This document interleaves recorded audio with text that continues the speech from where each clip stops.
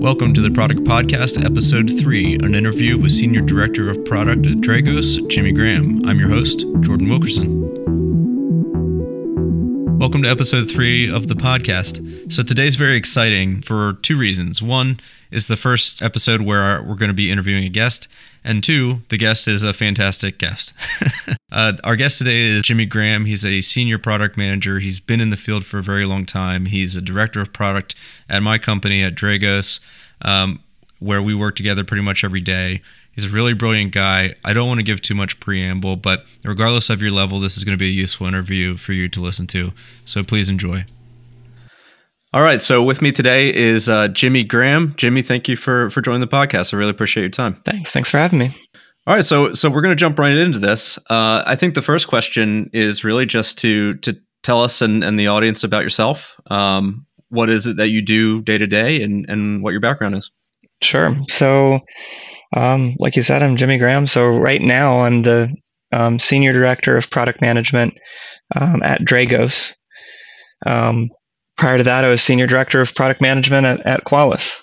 So for the last several years, I have been doing product management. Before that, I was an information security manager at a bank. Prior to that, I was at a university doing InfoSec. So I've been doing InfoSec for a long while now in my career, and for the last 5 or so years, I'm doing product management. Cool. And so you and I both work for Dragos, which is why I was able to get Jimmy so quickly, for those that are wondering. So I think it's important to caveat that everything we say here is our opinions versus it's not necessarily Dragos's opinions. But I'll let you do the talking since you're the director of product, you're in the know. Can you tell the audience a bit about Dragos and about I think that'll be a good lead into talking about some of the projects that you're working on there? Sure. Yeah, so we're an ICS OT security company. So we do a few different things in the area. So if you're not familiar with ICS and OT as acronyms, industrial control system, ICS, OT, operational technology. So we provide security services and products and threat intelligence to those in this kind of OT world where they're working with large machines, things that produce power, heavy equipment, things that involve the operations of manufacturing plants and so on, power plants, and the list goes on. It's the things that aren't IT. It's not the information technology. It's not the computers on people's desktops and the servers in the data center, but it might be things like the HVAC systems that are inside the data center, and so on. A lot of these things, of course, are connected into the network now. So there's a need for network security. So we have the best threat intelligence that there is to offer, covering threat groups and industries and different industries, vulnerabilities, IOCs. And then we do services like breach assessment and tabletop exercises and incident response and various just kind of service-oriented things like that. And then I cover what is the Dragos platform. So we have a product as well. That's our flagship product, and that's basically what we do. I guess to answer the question of what I've been working on lately, we just launched our 2.0 version of our platform, which was a big focus on making it easier to deploy, easy to manage once it's in an environment, and offering some more flexible options in our hardware as well as our virtual platform. So that's been a fairly big launch for us, and that's something that we just did just at the end of 2021. Yeah, it was a massive undertaking, and you played a very pivotal role in defining that and helping with the rollout. And so this podcast generally is focused on the role of product, not necessarily the things that we're working on. So I think it's important to note that the interesting thing about Dragos, I don't know if you feel the same, at least from my perspective, coming from a more IT centric background, has been really, how do you apply some of these sort of common principles, not just of product or engineering team focus or agile focus or delivery kind of things that apply kind of everywhere, regardless of industry, but how you get it to fit within this space. It's been really interesting to see, because it doesn't fit perfectly, as you're aware. Like, standard practices don't necessarily apply all the time.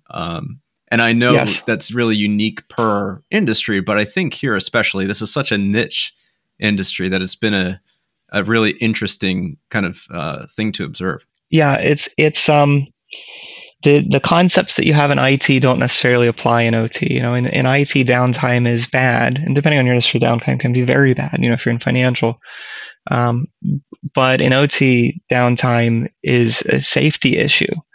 It's in many industries. So yeah, it's one of those situations where downtime is there has to be zero downtime. We have to keep the power on. Safety systems have to remain running. Manufacturing floors have to continue manufacturing. All these different things is where, in the IT world, it's okay to, do a vulnerability scan or a discovery scan looking for assets. That's not the case in the OT world. That could have a negative impact on this type of equipment.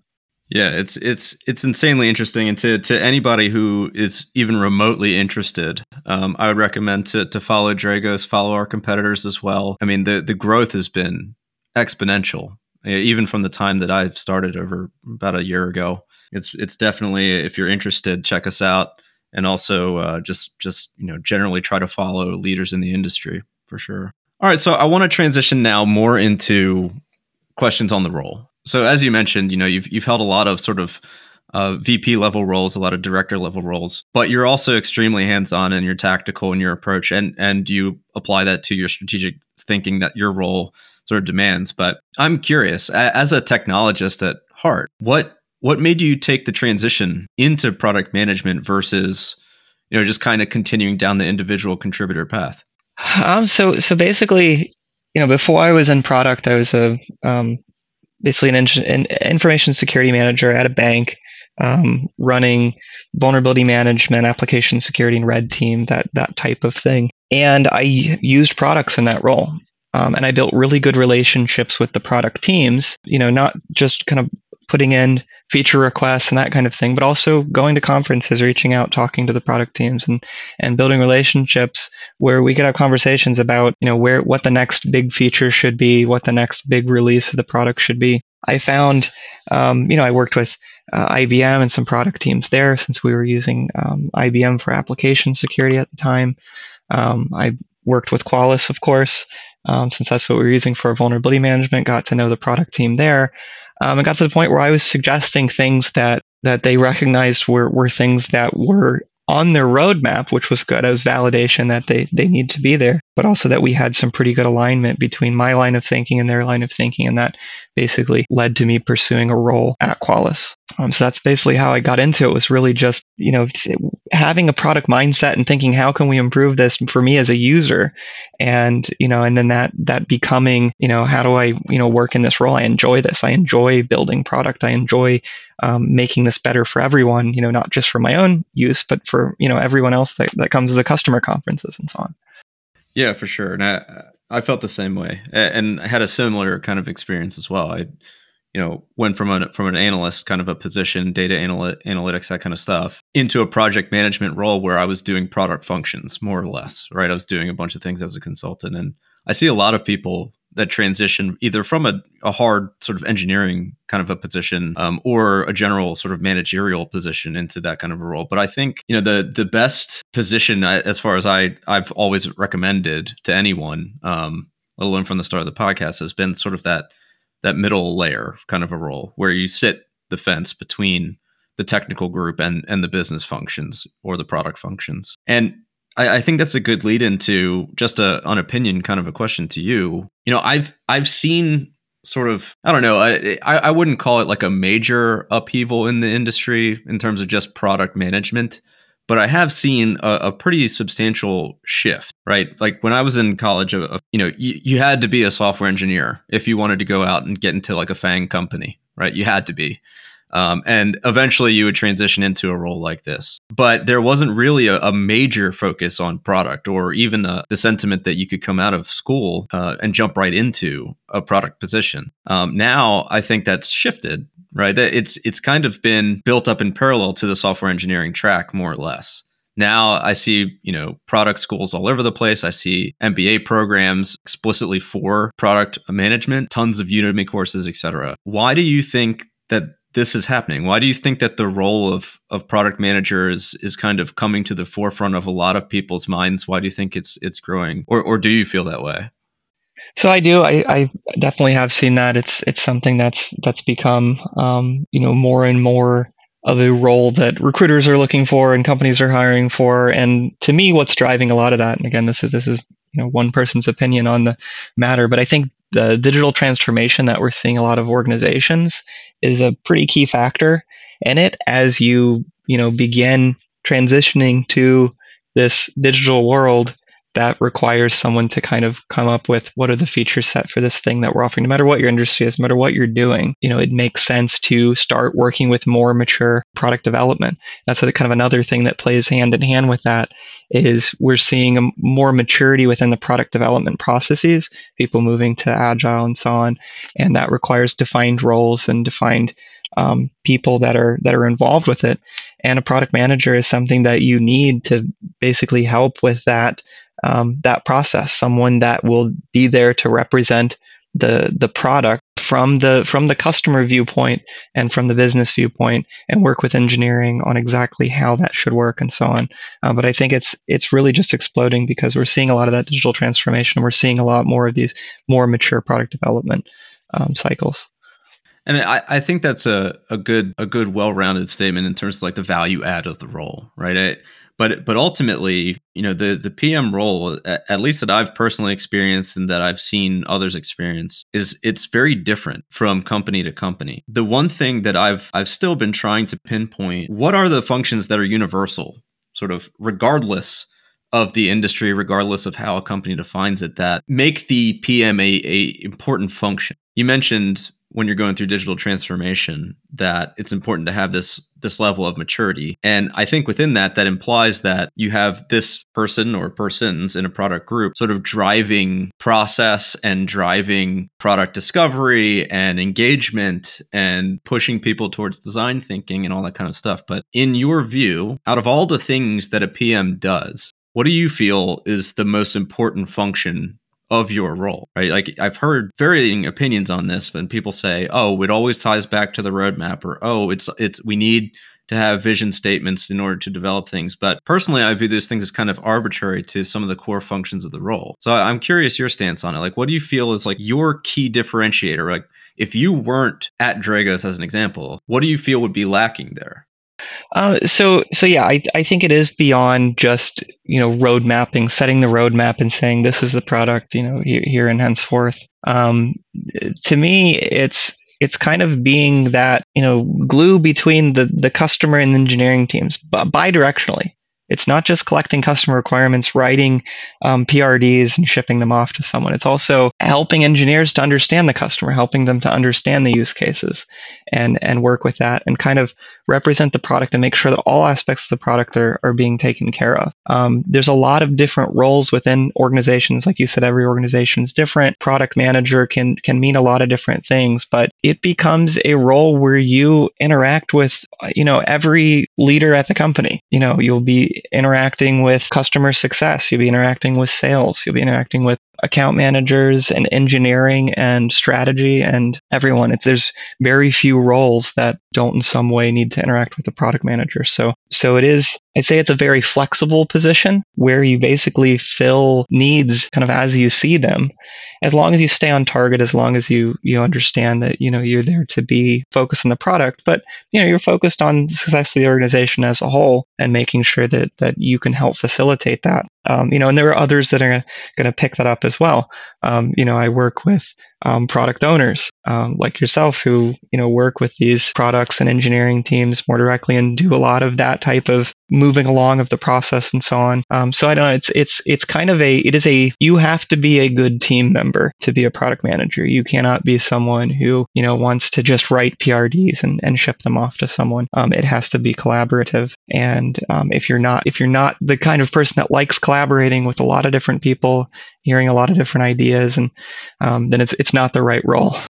Yeah, I definitely agree with that. I've had people ask, even and Dragos, when we're talking about, we do these tech talks, and I did one on product ownership, product stewardship, and I had a bunch of people that are individual contributors today sort of reach out and ask more questions, like they were interested. But one of the things that I had mentioned was like, it's very different. It's a very different kind of a thing.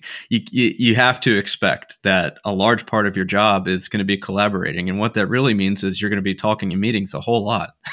You know Yes. what I mean? You're going to be, and understanding that it's not a burden. It's a necessity, really. And when it comes to execution, you're going to have a very small window of time in order to do that, because of the fact that you need to be talking with people and coordinating with people and understanding everyone's sort of motives and ambitions and priorities. So Right. And that's, some people will see my calendar and say, "Oh, it must be a terrible week. I see you're booked in a lot of meetings." And I tell them my job is to have meetings in a lot of ways. As obviously I have some deliverables in terms of creating requirements and answering RFPs and so on. There's things that I do that I produce it as a work product, but a lot of my job is to have those meetings.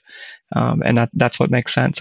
That's part of the role. Yeah, yeah, and so one of the things that I indexed on while you were talking is the fact that you're the glue between your users and general stakeholders at large and the engineering organization. One of the challenges that I've experienced in the past and working with other organizations that are struggling to stand up a product function, they have a really hard time with product discovery, right? Like metrics seem to be the easy thing to come up with. Obviously testing and validating and adjusting those is difficult, but coming up with the things that you want measured is something that I feel it really any role could come up with, right? Everybody wants to know certain things about whatever it is that they're working on. You could kind of spitball stuff with that. To me, the hard part about the role is product discovery. So what I mean by that is, how do you come up with new ideas? It's not just how do you come up with an idea and then ask a bunch of people if they like it. So what's your strategy when it comes to new idea development? What's the balance between sort of your gut feel,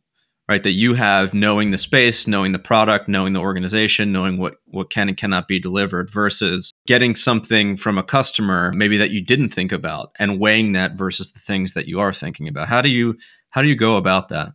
Do you go by a framework? Do you kind of have steps? What do you do?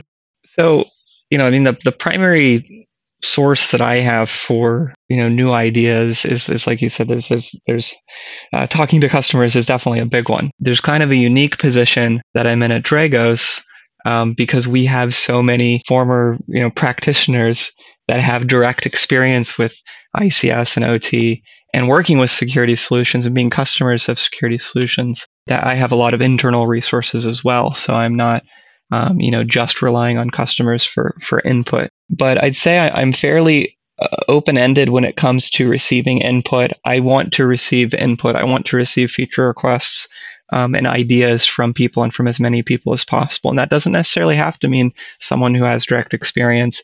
Obviously, I may weigh input differently depending on the experience level that it's coming from. But sometimes someone who's not had industry experience necessarily, but has had experience with the product, say, what, why doesn't it work like this? Why doesn't it do this kind of thing?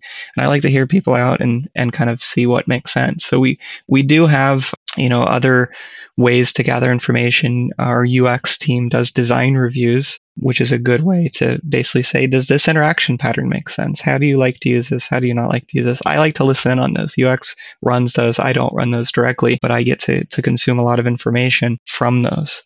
So trying to balance that customer input that we have with what's the actual product, what is the thing that we build, is really just taking a lot of input and then getting the customers to boil it down to their use cases. Not what solution are you presenting to me, but what problem are you trying to solve? And if you can get everyone to kind of speak that language on what problem am I trying to solve, it's a lot easier to start seeing alignment between all of those different ideas. So someone says, well, I have an idea that we could, add this button here and it can do this thing. That's neat. Why do you want to do that?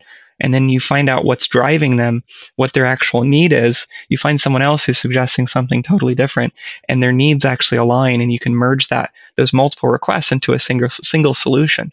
So you say, well, if I introduce this type of thing, this automated tagging engine, then I solve your problem and your problem and your problem and your problem with this one thing. And that decreases the amount of development time and engineering time to build that and architect those solutions. And then all of the customers are satisfied with that solution. And then it can even be extended to do more use cases you haven't thought of yet. So I'd say it's that's kind of the biggest part of being a product manager, is getting down and boiling it down to what are the actual needs, and then turning those into solutions, but not one-off point solutions, one per request. Yeah, and I think one of the interesting things about this role is really just the sheer amount of ideas that are generated, just from basic kind of conversations. Right? You could be in a meeting about something totally different, and like you mentioned, somebody kind of out of left field says, well, I tried to do this, and we're like, oh, it's not currently capable of that. And then all of a sudden there's a light bulb that goes off, like, oh, maybe it should be capable of doing that. Right. Now, let's say you're in a scenario. I think this is a challenge that, not just my community, but the community at large. I've gotten some questions from Blind and from Reddit as well. And people are in all kinds of situations at FANGs, at general sort of startups and general sort of Fortune 500 or below companies. And one of the things that people really struggle with is prioritization. So, you mentioned that you get these ideas from various sources, and including your gut and your feel of what's good and just, right, in the industry, what's the right thing to do. But if you have a bunch of those, the answer typically is, oh, well, use the game framework, right, and come up with a bunch of metrics and just measure those metrics to validate if your prioritizations are correct, or to validate that you can measure value. But I think in some cases that's very important to have. But there's also scenarios, I believe in Dragos as a good example, where not all the metrics you would want you're capable of getting, right? So I guess this is a two-parter kind of a question. It's one, how do you decide out of that laundry list of ideas that you get, how do you decide which ones to work on? And then once you work on them, how do you define that they're successful, that they've achieved the value that you wanted? So I'd say it's a blend of a few different methods, some quantitative, some qualitative, just depending on the maturity of the organization that you're in, as to, the maturity of the product as well. There's going to be some things that are, just requirements in terms of product. There may be a regulation or something that says, you have to have this in there. So you can't really put that onto a, value effort matrix and say, this is an optional thing. It's something that becomes a hard requirement, or there may be some things that customers have asked for. And then, of course, you could kind of put it on a value effort matrix by just bumping up the value. But I mean, that's more or less the method that I like to use, is something like a value effort matrix too. And there's many different names for that, of course, with different quadrants. But that's usually what they boil down to. What's the value? What's the effort? So having a good engineering team that can give you high level LOEs helps a lot, because you can start understanding how many things you can fit in, what you can fit in. It's on the PM to determine what the value is going to be, whether that's meeting customer needs, demands, or regulatory compliance, or whatever it is. But getting those LOEs from engineering is key to be able to say, okay, it makes sense for us to go ahead and move forward with this, because you've got what's the value of this to the company, and you've got what is the effort that's required to produce this. And of course, measuring that, it can, depending on what it is, you can measure that in a quantitative or qualitative way. Our current way of measuring, and I like this for where we are, is having a lot of customer interviews. And that's why we have those UX design reviews and feature reviews, and sitting down with key customers and customers that have asked for specific features and say, is this what you're looking for? Although, because we do a lot of customer engagement, we usually know the answer to that before they're not surprised by the final feature that's released, and so on. And that helps, with having a customer base that you can do that with. Otherwise, you're looking at more quantitative, metrics by, did anyone click on this feature? Did anyone use this? What's the satisfaction? Does someone get frustrated when using this? How many, feature requests are we getting now that we have introduced this feature? Maybe we missed something. So there's a lot of opportunity if you're collecting the right data to be able to dive into that. With Dragos specifically, we're in many cases not internet connected, so it's not a SaaS platform where you can gather lots of metrics around: did the user click on this? Did they use this workflow? Did they move from point A to point B in a certain amount of time? So I think it's one of those things where you have to adapt your methods of gathering those different indicators depending on the environment that you're in. Okay, so now kind of transitioning more towards a little bit personal questions, I suppose. What's the hardest decision that you've had to personally make in your career as a PM? So for me, and this might sound cliche, and I don't mean it to be this, because this is absolutely my answer. I would say breaking commitment to a customer is a very big deal to me. I'm not saying that because I think our customers are going to be listening. I don't think it's likely that they will be.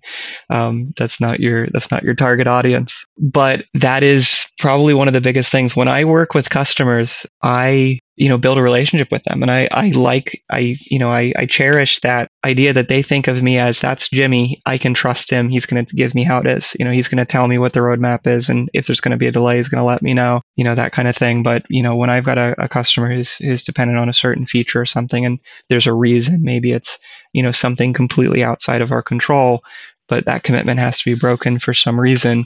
I hate having to deliver that news, and I always, I don't push that off to anyone else. I don't push that off to the account managers or anyone. I've always volunteered to deliver that myself. But it just sucks to have to say that. To say, I told you I'd deliver this and I didn't. And it's not, that's not the time. And this is just general advice to product managers.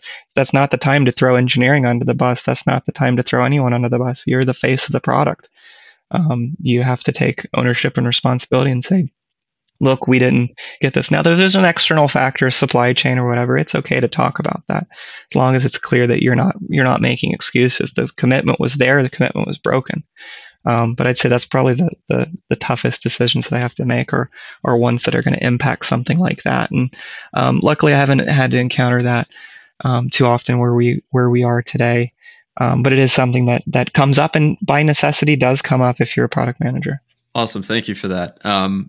Okay, so this is you're the flagship interview for me on the podcast. This is the third episode and the first one that we're doing an interview. So one thing that I wanted to do is sort of allude to the audience, right? I've had some time to collect some metrics across the demographics that are listening to this, and just kind of polling.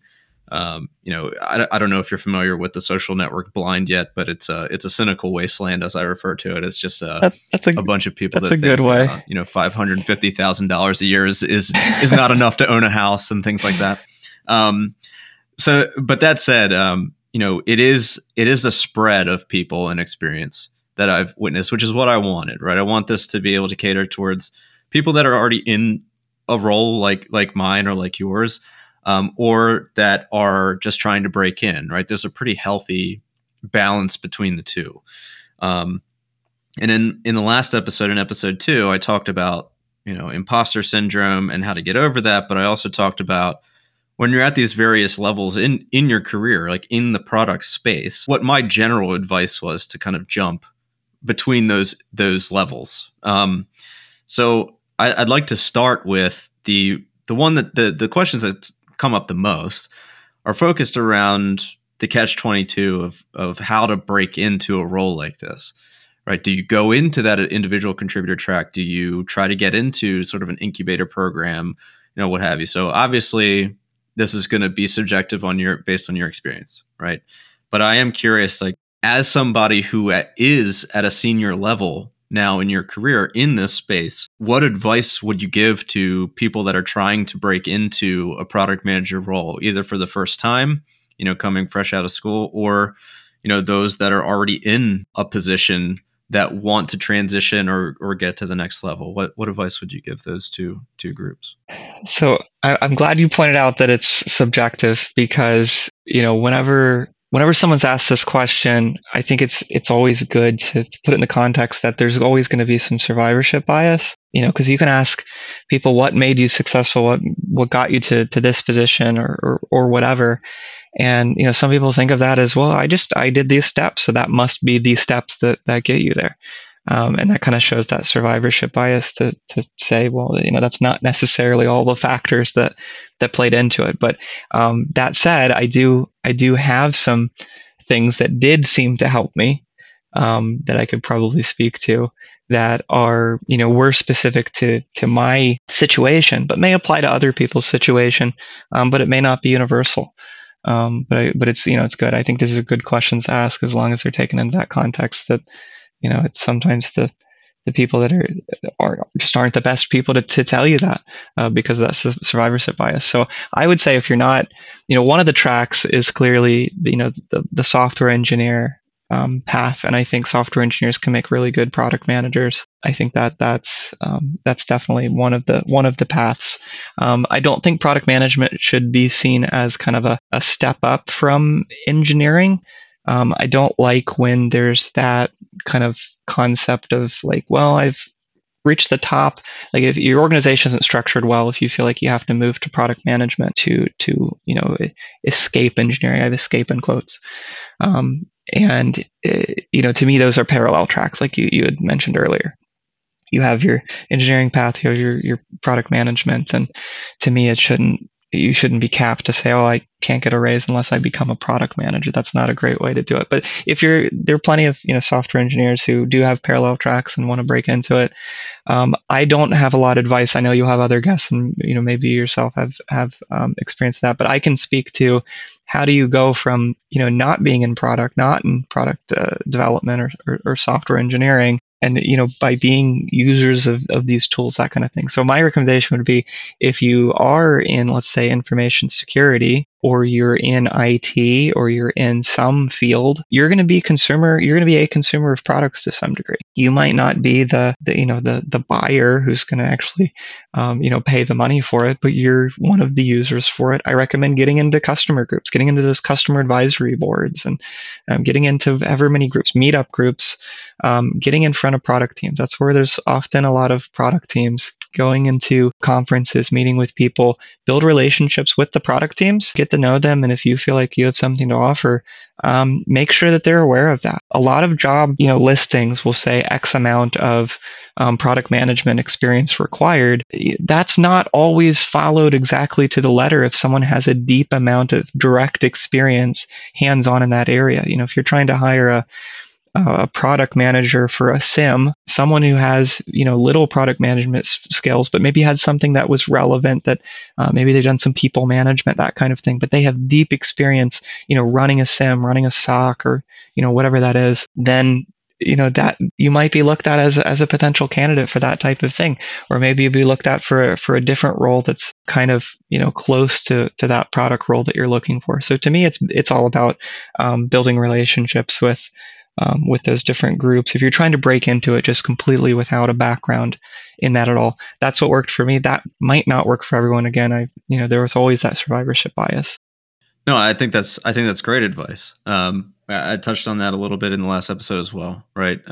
Not to say I know everything either, but I've seen a lot of people do just that, right? Where they're in a parallel role, or they're on a team, right? On an agile team in some capacity, or even just interacting with teams like sysadmins, things like that, that, they do get what the role is. They may not know sort of all the intricacies therein, but I think the important thing is a willingness to learn and exposure. Like you said, if you're interested, go talk to product people in your company and be like, hey, I want to do what you do. Can I come along for the other things that you're doing outside of the meetings I have with you? Like, I found that people are more than willing to let you do that.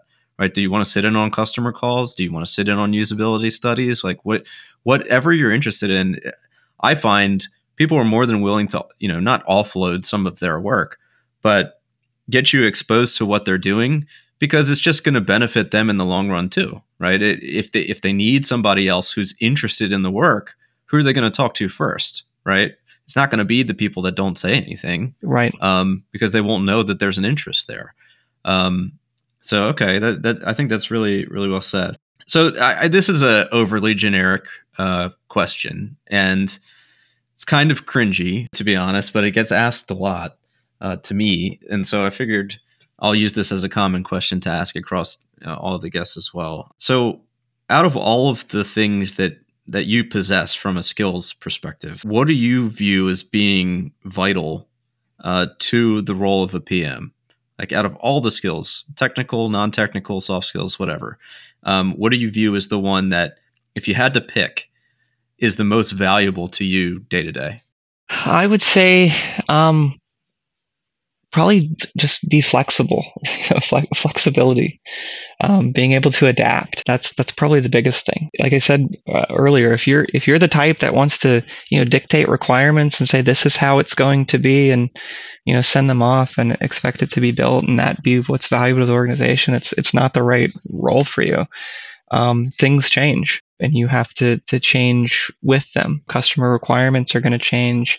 The number of customers, hopefully is going to grow and grow at your organization if that's what you're targeting. And that changes things. New customers come on board. People start doing new POCs. You'll get things that come from the top down, and that's fine. There are people that are there to be steering the organization, and that requires some shifting. So you should have pride and ownership of the product, but don't treat your roadmap as some invention that you've created that is cannot be changed. It's important to understand that there's going to be different needs. A lot of times, people talk about conflicting priorities in the business, and I understand that language. That's fine, but it's really seemingly conflicting priorities. At the end of the day, you're trying to deliver the most value to customers, whether you're getting that from the top down or you're getting that from customers directly. And everyone has their own ideas of how to do that, and that's where you get the conflicts. The priority is going to be the same, no matter what. So I'd say that having the ability just to be flexible is probably one of the biggest skills. Yeah, and just anecdotally, if you're not flexible, then by default you move into asshole territory, right? I mean that's the reality. Is that you're sort of saying that you're stalwart in your decision making, and that your judgment is greater than others just inherently by not being adaptable.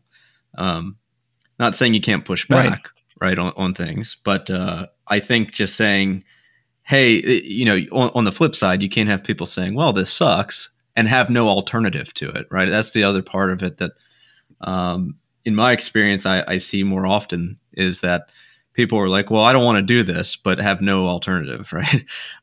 In which case, priority isn't affected still, but it causes disruption and culture issues. But yeah, I agree. I think flexibility is certainly it's a learned skill for a lot of people. So I think it's something that has to be called out, is that you're not expected to come up with something and have it be the defining factor for the business forever, right? It's going to change. So it's insightful.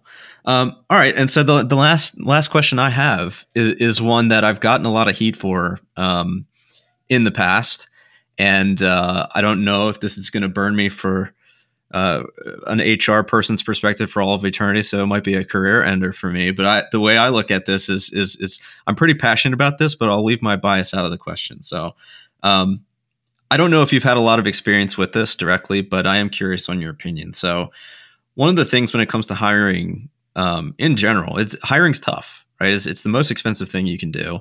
Having people turn over within a year is the most expensive cost to a business, right? Or within a year, rather. It's insanely expensive overall. And it seems like because of this large influx of interest in this area in particular, we've gotten to the era that was sort of the big blocker, the big gatekeeping function for software engineers, like when Google was getting really big and Amazon Web Services was getting really big, and they had to have like a gate for all of this new interest. And, back in the day for engineering functions, it was like those really abstract questions, like tell me the amount of people on a street in San Francisco at any given time, like, those kind of questions, and then followed by a quick tech interview or whiteboarding session that people would get nervous and sweat bullets over. Right now, what seems to be happening is, like, for software engineers, it's moving towards leak code questions, and people are being lazy and being like, let's take the hardest leak code questions we have and we'll put them in front of people. Now, for product management or product roles in general, it seems that the take-home assignment is now the big thing, right? Where they'll ask you abstract questions like, "Hey, if you were to redesign Facebook's news feed on the web, how would you do that? I want you to take that question and put a whole proposal together, spend time on it, and come back and do what they call a jam session, where they make you present to senior leadership on your proposal." Right, so something similar, right? That happens a lot now. What's your take on this? When it comes to hiring, is this something that you would find to be valuable or have found to be valuable? Do you view it as being necessary or not? So I don't find it necessary, and to me it also depends on the nature of the take home assignment. I was never a fan of homework as a kid. Not a fan of go back. We're going to talk to you and then have you go back and do this assignment. Where I've seen benefit, and I don't consider this homework as much as just standard prep, I guess. I guess there is an aspect of homework to it, but I've worked in an organization where we did presentations as basically the final interview. But those presentations were not go do this thing. We're going to task you with it. It was open-ended. Give us a presentation on something that's related to the role that you're passionate about, very open-ended. And that was specifically for roles that require that kind of presentation. That is the way to evaluate that. If you're trying to do something like that for a role that doesn't require that type of skill set, then it doesn't, make sense. Like, it's like those open-ended weird questions with how do you solve this weird, complicated problem? And you're really filtering it down to people who are, quick thinkers, which might be a factor in some roles, but not every role. Sometimes you just need someone to take requirements and build the thing. And that's fine. You don't need all this, weird abstract thought that's done that's done by different people. And I think that there's a lot of extra filtering that's done. Some people may, receive a question like that and then get very nervous, like you said, and now they're not able to do that. But in their role, they'll never be put on the spot. There are roles though where you are put on the spot, and that's when it does make sense to, within the interview, be able to test that. How does this person think when they're put on the spot? So I'd say I think it depends on what the requirements of the role are, but I have seen pretty good success in saying, hey, let's do a presentation, because then you can see their presentation style, you can see how they organize, you can see how they, and it's not, you don't necessarily need to judge the topic that they choose. Again, it should be open ended, and you should have that in your mind, not have some hidden answer like if you I expected them to do it on this topic. No. Judge it for its content in terms of how they dove in and tackled the topic, and that kind of thing. If you already have the answer of what direction you want it to go, then guide them in that direction to make sure that you're setting them up for success. As long as it's being treated as a means to assess the individual's capacity of how they would function in the role, I think it's fine. But I don't like the adversarial aspect that it can get to, where it's, let me see who I can stump, or give them a hard assignment and see them struggle through it. I think that's where it can kind of be dangerous and be very negative. Yeah, I think that's a healthy middle ground to my general thought on it, which is, if somebody gives you something that is framed that way, right, where it is an abstract request and you have to spend over 8 hours to do it, I find that to be a signal to the culture of that organization. Absolutely. And the general advice that I give to people that are in those positions is to not apply, right? It's really that simple. Yeah. If I had an interview and someone said, okay, here's your assignment, come back, I would just say, no thanks. No, thank you. But at that organization that did do those interviews, I went through that process, and it was, we want you to present, and it's open ended. There, it was a friendly discussion on what could, and the recruiter helped me with it and said, here's what we need you to do, and it's kind of, you can do what you want. And I sat down and presented on something that I was passionate about, which was vulnerability metrics of all things, and it went fairly well. I was able to build something, and it didn't feel like an assignment because it was something I cared about, And I'm like, oh, I'm finally getting these thoughts that are in my brain into a presentation on paper. And to me, those are the types of assignments that can be, do not feel like a waste of time where I spent 8 hours working for this company who hasn't paid me. Right. All right. That's the last question I had. Jimmy Graham, thank you very much for attending. I appreciate it. I appreciate your time. Sure. And thank you. I guess I'll see you on Monday. All right, first interview in the bag. I hope everyone enjoyed that interview with Jimmy Graham, Senior Director of Product Management at Dragos, and we'll catch you next time. Thanks.